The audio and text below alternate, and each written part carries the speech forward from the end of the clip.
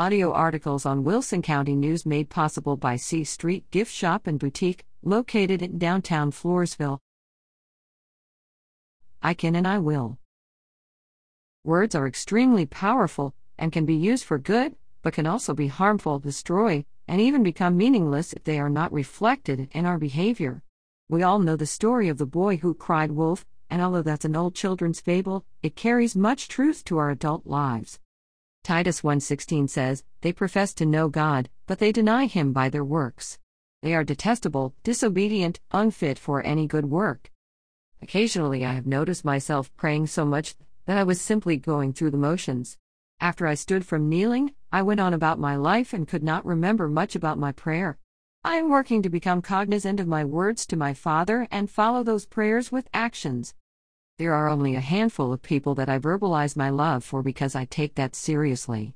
If I say, "I love you," it is because I genuinely love you. If I say those words aloud, I must follow with the actions of love and not simply acquaintance. So I have asked myself, what do I need to do to show my love for God? You know how proud you are when you see your toddler do something ridiculously simple? I think that is how God feels about us. I think when we hold a door open for an elderly lady or stop to talk to someone you don't know at a hospital, it makes God smile. The more I think about it, I think we just need to know our Father. When we talk to Him through prayer, we need to make sure to back up our promises and dedication of love through actions.